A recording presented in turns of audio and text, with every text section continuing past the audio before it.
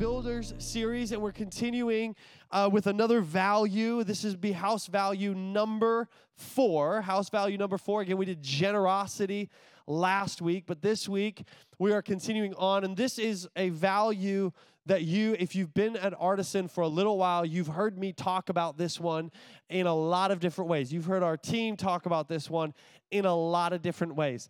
And the reason why this value should be so obvious that it is a value of our church is because I really believe it's one of the number one challenges that churches currently face is the lack of this word. That one of the motivators for me to build a local church is to try and help people find community. That is one of the reasons why Renee and I started to feel a burden. We started to watch so many people get isolated, separated, and it was like the older we got, the less friends everybody had. It's like as you trend older, the relationships dwindle. We started watching more and more people get into isolation.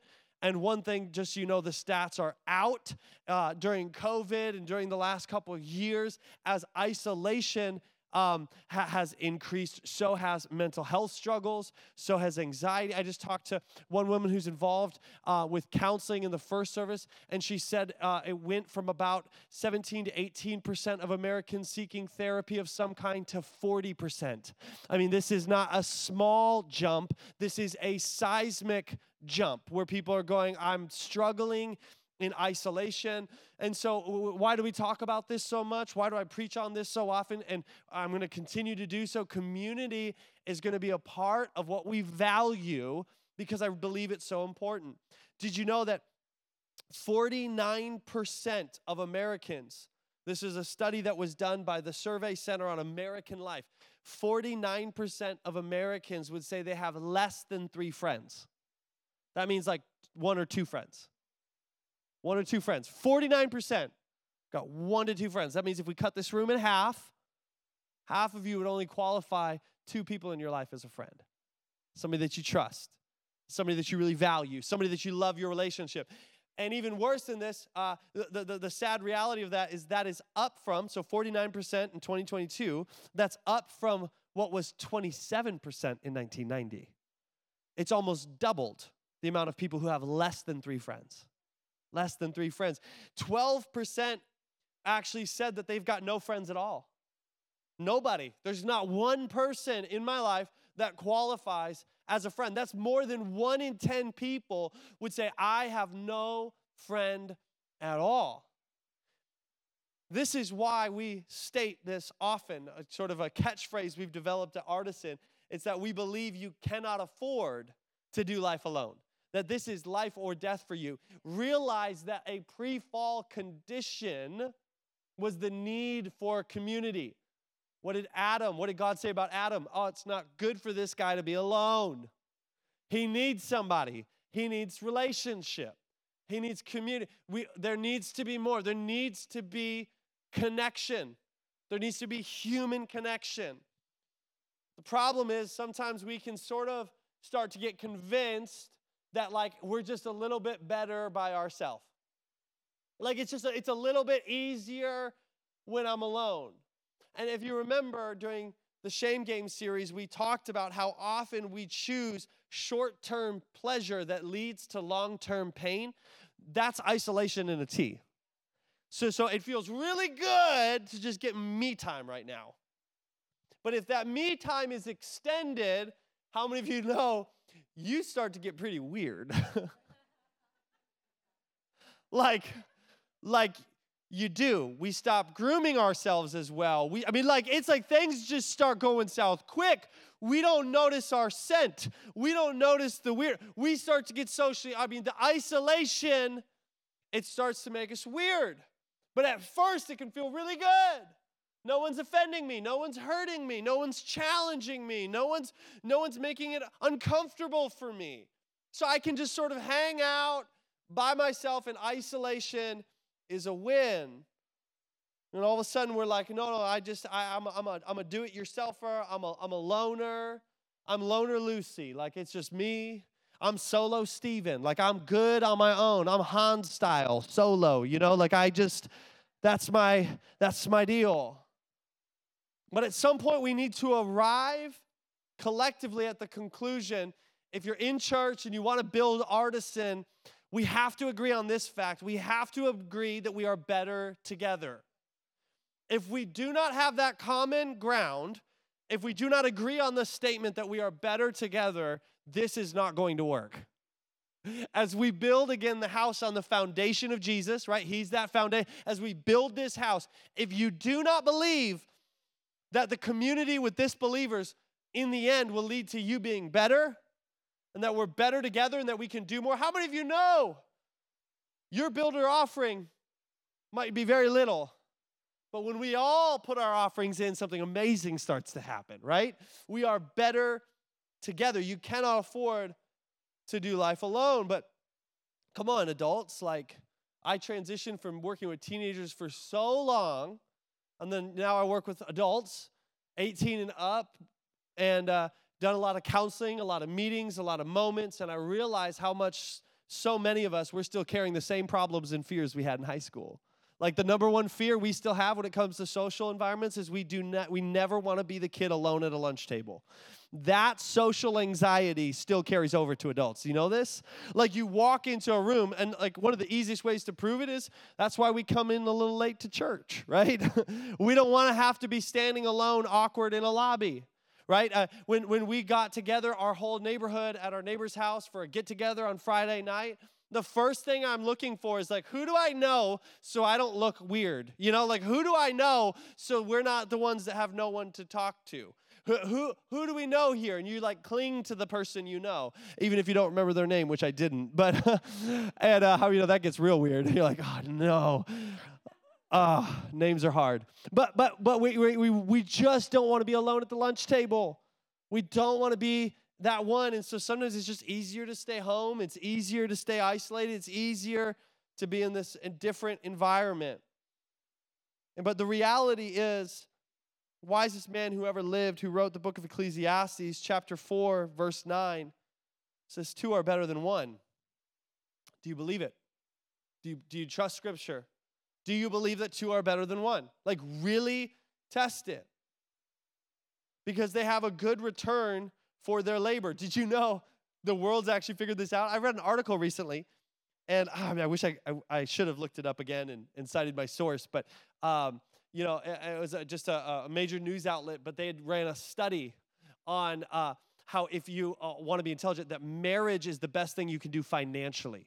So they were encouraging marriage because they're like, trust me. And they'd done this whole study on merging 2 incomes and how much more affordable it is and how America is pretty almost impossible to live on 1 income anymore, and the affordability of marriage. And actually partly the reason why millennials have so little savings is because we waited so long to get married.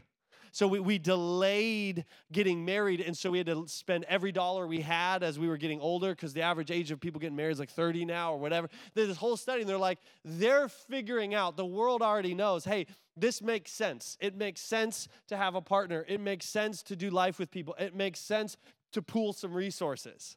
This is wisdom, but it goes beyond just financial wisdom. How many of you know there's something so much deeper about community? If either of them falls down, one can help the other up. But pity anyone, church, who falls and has no one to help them up. Also, if 2 lie down together, they will keep warm. Only if you're married. You only do that if you're married. Jesus' name. This is getting a little risque. You know what I mean? It's like, hey, Solomon, you can be more clear here. Like, you need to create some distinctions here. A couple people getting excited. But how can one keep warm alone? Though one may be overpowered, 2 can defend themselves. A cord of 3 strands, and here's a famous verse, a cord of 3 strands is not easily broken. Many of the most famous passages, by the way, have something to do with community, because there's so much about it. There's so much about the need for community. A cord of 3 strands, it's actually a multiplication effort. It's not addition. It doesn't just get 3 times as strong. It takes a cord and turns it into a rope. It gets stronger and stronger and stronger. Right? Deuteronomy tells us that the mathematical factor of the kingdom of God, it's not addition, it's actually multiplication. And Deuteronomy tells us that one can put 1,000 to flight, but two could put 10,000 to flight.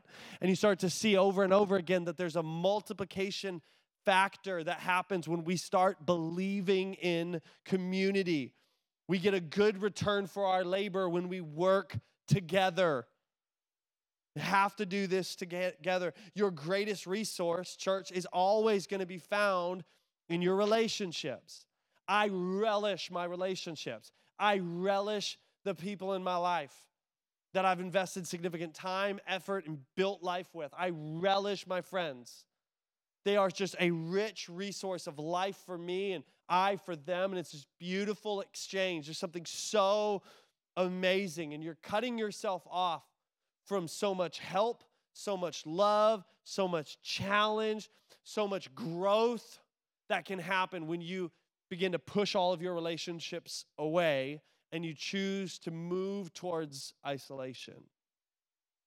But the tension here, and the true fact is, relationships and community, it takes real commitment. It takes commitment. I had a conversation recently, a friend of mine, and he's pastoring out in California, but he's on staff as well with a new app that's being developed out of the UK called Glorify. And it's this awesome app that's supposed to help people with their daily time with the Lord, just making it in a way that is a little more engaging, a little more practical, and really help just everyday Christians get in the Word more, hear from heaven, spend more time in prayer, more time in worship. But the UK is trying to figure out how they can best serve. It's blowing up in the UK, but they're having a little more trouble getting it into the American market. And they're like, how do we serve churches? And so my friend has just called a few pastors and done some interviews to just ask questions and so they can learn how to serve and get Glorify here in America. And we're having this conversation. Have you ever had someone ask you a question that maybe you'd never been pushed to an answer before, but the answer just comes out of you really, really quickly, and you're like, oh, I guess I believe that. This is sort of what happened in this conversation. He asked me these questions, and he actually said, what do you see as the greatest challenge coming against the American church today? Now, I think there's a lot of challenges. There's a lot of things that we could throw out there. The political climate, and I've been hearing more and more sound bites circulating around social media about how there's certain political perspectives that are going to try to remove the tax exemption status from the church. That'd be pretty bad if we lost our tax exemption status. There's churches all around the world without their tax exemption status that are exploding and growing and reaching people. There's so easy for us to put it on these really surface things, but what came out of me, and then I tested it as I talked, the first response I had is I said, what's the greatest threat to the American church? I said, lack of commitment from its believers. A lack of commitment to community, a lack of commitment to evangelism, a lack of commitment to being a builder. To say, you know what, I'm going to really do this. We have cultural Christianity has been developed. Again, we talked about being a consumer versus a contributor, and it's just become so easy to consume in church. It's become so easy to slide in the back and sit in a chair and not be a part of it. And the problem is the person you're hurting the worst when you do that is you, because Christianity isn't very much fun in the back seat. Christianity is not designed to be a bystander. It was never built to facilitate that. So you're actually saying yes to Jesus, but you're relinquishing all the power that he offers. Because if you're not on mission, if you're not moving forward, if you're not committed, there's no reason for the gifts of the Spirit. There's no reason for him to move in power. There's no reason for him to move in your life in that way. Why? Because you're not moving the kingdom forward. But when we get committed to community, when we get committed to the cause of Christ, when we get committed to the gospel, when we get committed to values like outreach and improvement and generosity, all of a sudden, we start to become a threat to the enemy because we're starting to move the cause of Christ forward. But when we lack the commitment and we sort of sit back and we get comfortable, all of a sudden, things start to shift. And actually, what's happening in America is not church growth. There are churches that are growing, but they've done a deep dive now. It's a consolidation. What COVID did was close down a lot of churches under 100. A lot of churches under 100, and those people had to go somewhere. So where did they go? They consolidated. And so there's been a consolidation, but it's not been an evangelistic effort. We have not seen an evangelistic explosion on the other side of COVID in America, just so you know. We've only seen a consolidation of people who already accepted Jesus. And so there has to be this commitment to the community and a commitment to those values of things like outreach and builders and going out and being effective. We have to be committed. But the problem is, when I get committed somewhere, I end up getting uncomfortable there. Like when I get committed, I had no idea what I was signing up for when I signed up to be a coach for a second grade girls basketball team. I thought I was a glorified babysitter. And here, all of a sudden I sign up, and the amount of work that I had to take classes, I had to go through tests, I had to go through background checks, I had to go to clinics, and I was like, what did I commit to? I am so uncomfortable. I barely even know basketball. What was I thinking? And I even asked the guy, I'm like, Dad, do you really need me? Like, I tried to out myself. I did. I was a baseball and hockey guy. Maybe this isn't for me. And he goes, I need you. And I'm like, no. Couldn't you just somebody else? Because all of a sudden you're like, I didn't know what I signed up for. And sometimes we do that. It's like, Jesus! And then you find out what you signed up for. You're like, whoa, die to yourself. Take up your cross and follow me. Commit, give everything. My life is an offering. Like, no, thank you. Can I have Jesus and none of the discomfort, please? But the problem is he didn't offer that. And part of the discomfort that he offers us is the discomfort that comes in community. Because we go, I like Jesus. He's perfect. Jesus hasn't let me down. Jesus still loves me. Jesus is loving for me. All these different pieces. But they let me down. They hurt me. They cut me. They disappointed me. They said something I didn't agree with. I didn't like it. But see, here's the problem is when we read something like Proverbs chapter 27, verse 17, arguably one of the most famous proverbs, that is iron sharpens iron, so one person sharpens another. We're like, isn't that nice? We're just here. And here's Paul and I. We're just encouraging each other. Oh, praise God. Isn't it great? We're sharpening each other. And it's all hugs. And it's all just nice, good feelings all the time. Have you ever sharpened a knife? You ever done it? You ever had a grinding wheel where you're pressing the blade to wear out? You ever had a really knife with kinks out of it and damaged and rough edge? You press the blade. It actually gets red hot. It heats up. And the more pressure you do, how many of you know, the sharper it gets? But it's not comfortable for the knife. It doesn't have feelings, but it's pressure. It's heat. It's friction. But if you're just like, la, la, la, just like nice and easy, daintily try to sharpen your knife, you're still not going to get through that tomato. And even once knives are sharpened, they still can't handle tomatoes. Why is that? Why are tomatoes so hard to cut? I don't understand.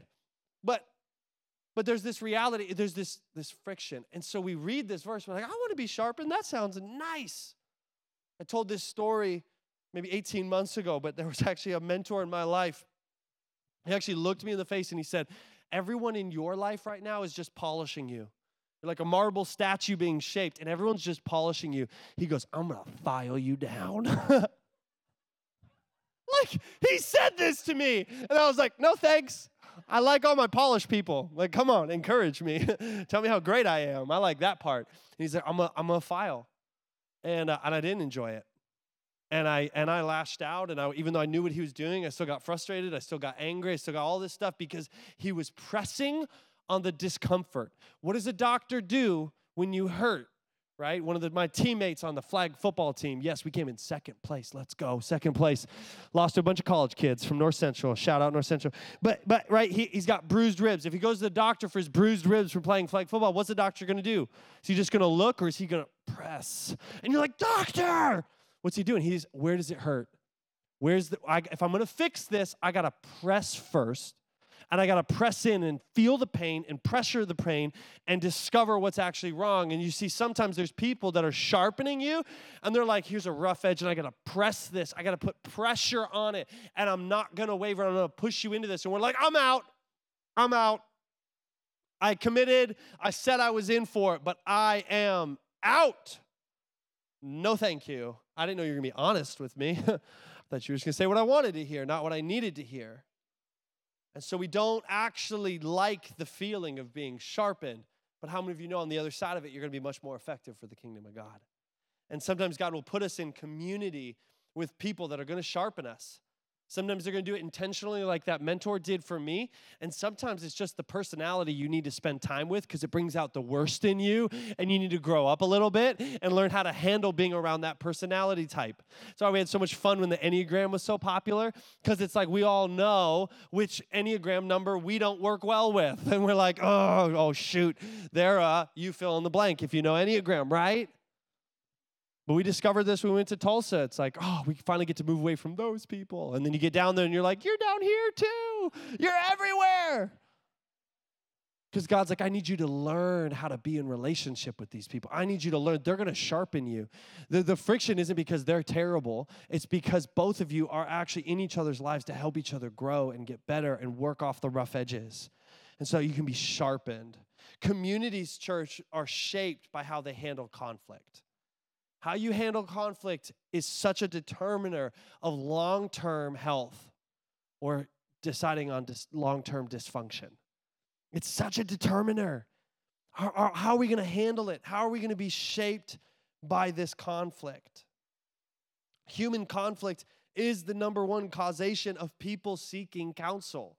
We see this over and over again. People come into my office or they go seek, there's always, what are they going to talk about? Conflict with humans. It's an inevitable part of life and community, and it's just going to be a part of the journey. We need to get better at handling it. We need to get better at having communication.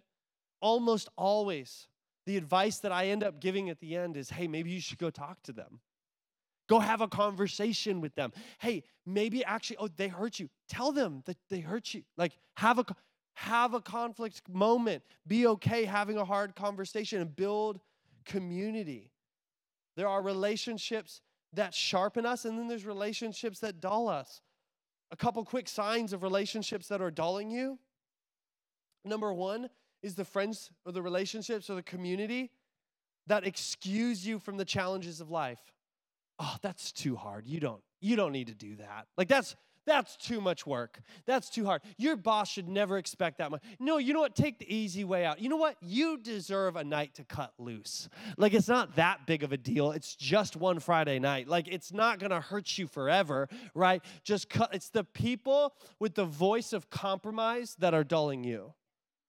When you know you've got a conviction for something greater, you know that God's called you to a higher standard, you know God is trying to lead you to a different place, and you've got this voice in your life that's constantly telling you what you deserve, that you deserve this. Here's the reality. I don't trust people who tell me what I deserve because I actually do know what I deserve, and I don't deserve the grace of Jesus. I don't deserve his unmerited favor and love. And I'm trying to say, hey, Jesus, because of what you've done, because of the undeserved grace, I'm trying to live according to your word. I don't deserve a Friday night just to cut loose whenever I want to. No, I have to say, I'm going to stay true to my convictions.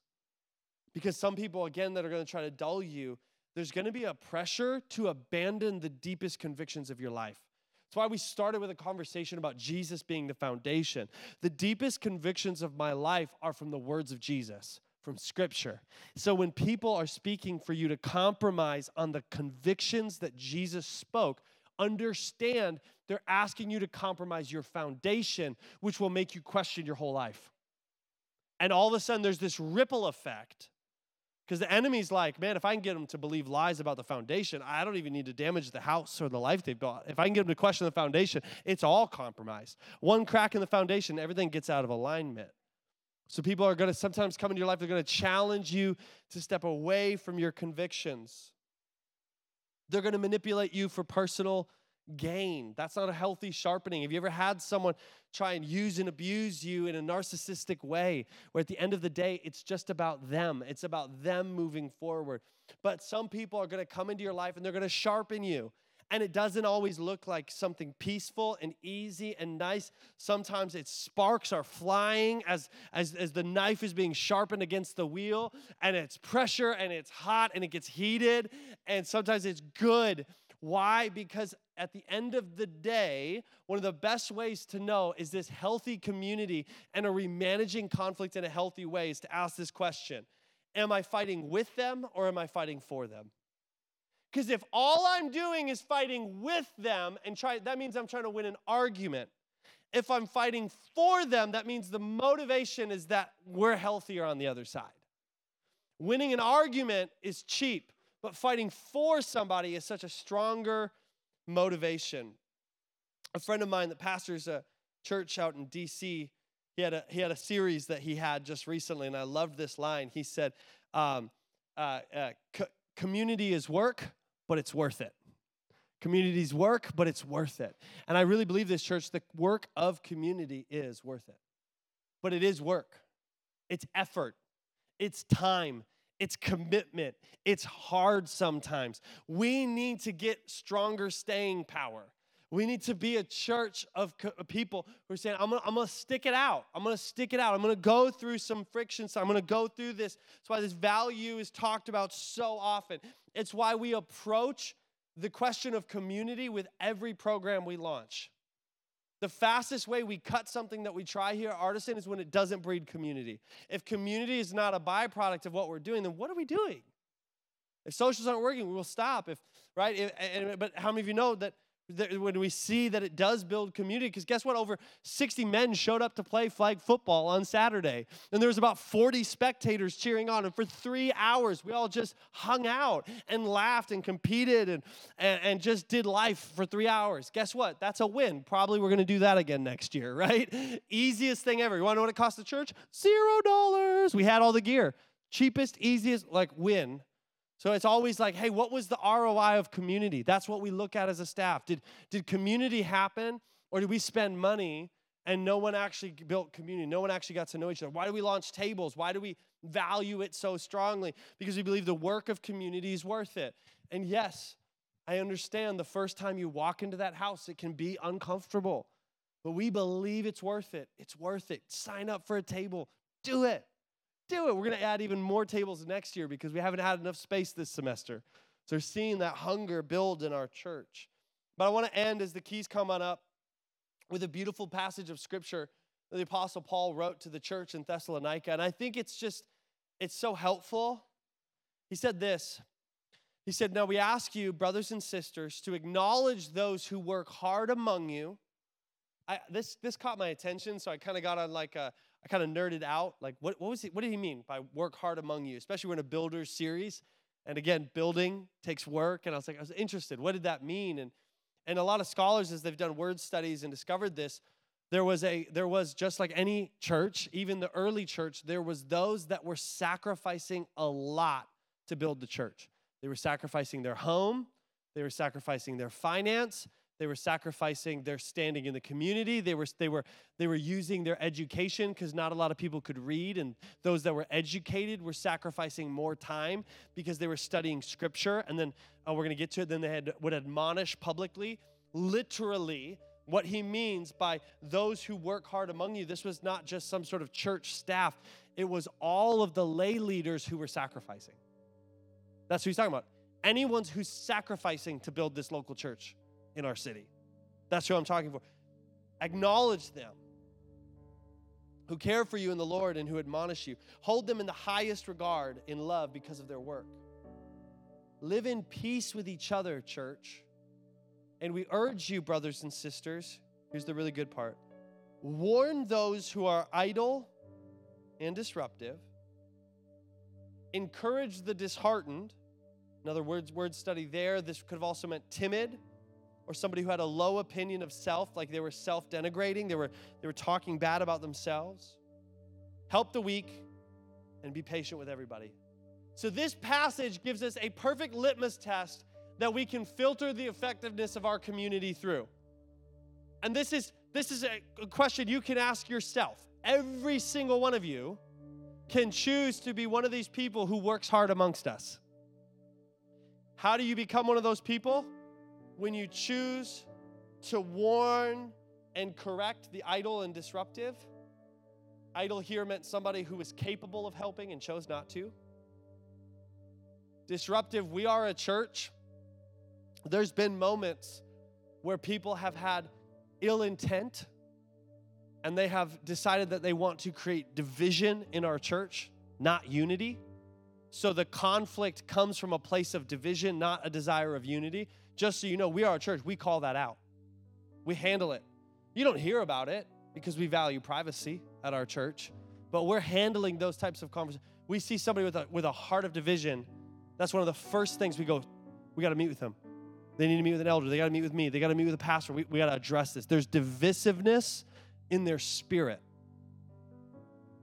There's divisiveness there. And they'll list a bunch of reasons on why they left the church, right? Not because we had a meeting with them. They'll list all kinds of things and slander us, and that's okay. But at the end of the day, for us, when there is somebody who has the intent to disrupt, it's so important that we say, you know what, actually, we're going to warn this. There's always warnings. Hey, I see this behavior. Hey, I see this happening. Hey, you got to check yourself. Hey, this is damaging the church. We got to have eyes for that. That's protecting the unity of this community. We have to protect this community. And every single one of us can play a part in that. When you hear somebody, it always shows up first in gossip. Always. Always. I'm trying to think of an example where it first didn't come out in weird things they said. You'd always hear it first.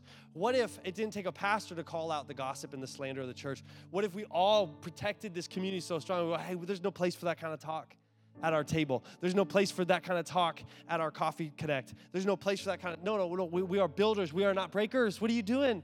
That's not unifying conversation. And if there's a problem, go talk with them. Adopt this phrase. Every time someone wants to gossip with you about someone else, this is your phrase. Oh, what did they say when you talked to them? Oh, you haven't? Then this conversation's over until you do. I have nothing else to say to you about them. You go talk to them. What if we all protected on that level? We warned the idle. We warned the disruptive. We have to encourage the disheartened. Again, disheartened here being this low opinion of self. And it's really easy to, when you see somebody insecure and struggling, it's really easy to be like, well, I don't want to talk to them because what if I make them more insecure because they find out that I noticed that they were insecure? And so I just, you know what? It's so easy. Any of these, you could kind of convince yourself out of them, right? But who's disheartened? Who's just like, man, they're disheartened about where they're at in life. They're disheartened about their progress. They're disheartened. Come on, we got to be a church that encourages them, uplift them, speak life into them. Come on, they're a part of this family. You're a part of this community. We love you. We're going to encourage you here at Artisan Church. You got this. We're going to say phrases like, you're doing so much better than you think you are. I believe in you. You come on. You got this. We're going to help the weak. When we see people struggling with something they don't have the strength for, this is when we're better together. Hey, let me help you with that. Let me help you. Do you need help? Oh, church, I really believe this, and I even feel the Holy Spirit right now. One thing I've noticed, this happen on so many occasions, where people in our church need help, and they're just hoping that someone notices. And then they're angry when no one did. So many examples of this within our church. Can I encourage us? Be willing to ask for help. What if the lesson is not God's trying to just bring you somebody you didn't ask for? What if the lesson is God's like, I need to humble you, and you need to be humble enough to actually ask for help? Church, I ask for help all the time. All the time. I've got people I'm calling. I recently bought a plane ticket just to fly with somebody that I needed their help from. They didn't have time to meet with me, and so I said, I'm getting in your world. When are you traveling? I'll hold your Bible and I'll travel with you because I need your help with something.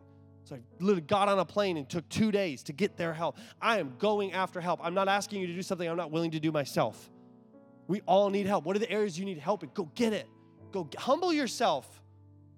Admit that you need help. Why is that? There's no, like when you ask for help, people are always so like, oh, that's awesome. It shows humility. It shows character. And obviously if they stick it to you, they're a jerk and walk away from them, whatever. But ask for help. We have a benevolence page. We have a prayer and care column. I'm honestly surprised sometimes at how little people ask for that help. And then, nobody showed up for me. Nobody prayed for me. No one's mind readers. You got to ask for help. But we're going to help those who are weak and struggling. And then at the end of the day, church, as we close, we got to be patient with everybody. Put those back up on the screen again. Warn the idle and disruptive. Encourage the disheartened. Help the weak. And be patient with everybody. This is a practical step that all of us can take. Amen? Can you do this? Yes, you can. You can. all of us can be a part of this. And protect this community at all costs and believe in it and say, I'm going to be a builder of this house. I'm going to be a builder of this community of faith. And I'm going to support it with everything I've got. Church, would you stand with me all across this place? And the prayer teams are going to come forward. I think one of my favorite community moments, just so you know, is when somebody has the willingness. We've been in a season, actually, where there was a while where we were doing a lot more altar calls and collective, and I've been really stressing these prayer teams. It's actually intentional. Because sometimes if you respond to an altar where there's not a prayer team member, it can stay between you and God. Sometimes the biggest, most powerful thing is to believe the scripture where it actually says, where two or more pray for something in my name, it will be done. Did you know scripture actually encourages over and over again praying with somebody? Praying with somebody. And so we're just really in a season where we're pushing this. Hey, anything going on in your life, be a part of the community. Get prayed up. Get prayed for. Have a moment with somebody before you leave. But I'm so encouraged. Let me pray for us, and then we'll dismiss. Lord Jesus, I thank you for this congregation. I thank you for this community of believers who are signing up to say, we're in for the commitment it's going to take. We know it's going to take work, but it's worth it. It's going to take a lot of work, but it's so worth it, God. And I pray for those that have felt on the outside, would they know that they are loved, they are welcomed in, God. Would this be a place where they feel safe, where they feel like they can be, there can be trust built up in Jesus' name. God, I pray for those relationships right now that you highlighted in our minds. Would we do our part this week to go and do as the Apostle Paul wrote? Would we begin to be a builder of relationship, a builder of community, not a breaker of it? So, Lord Jesus, I thank you for what you're doing in our midst and in our church. And it's by your powerful, wonderful, mighty name, Jesus, we pray. And everybody said,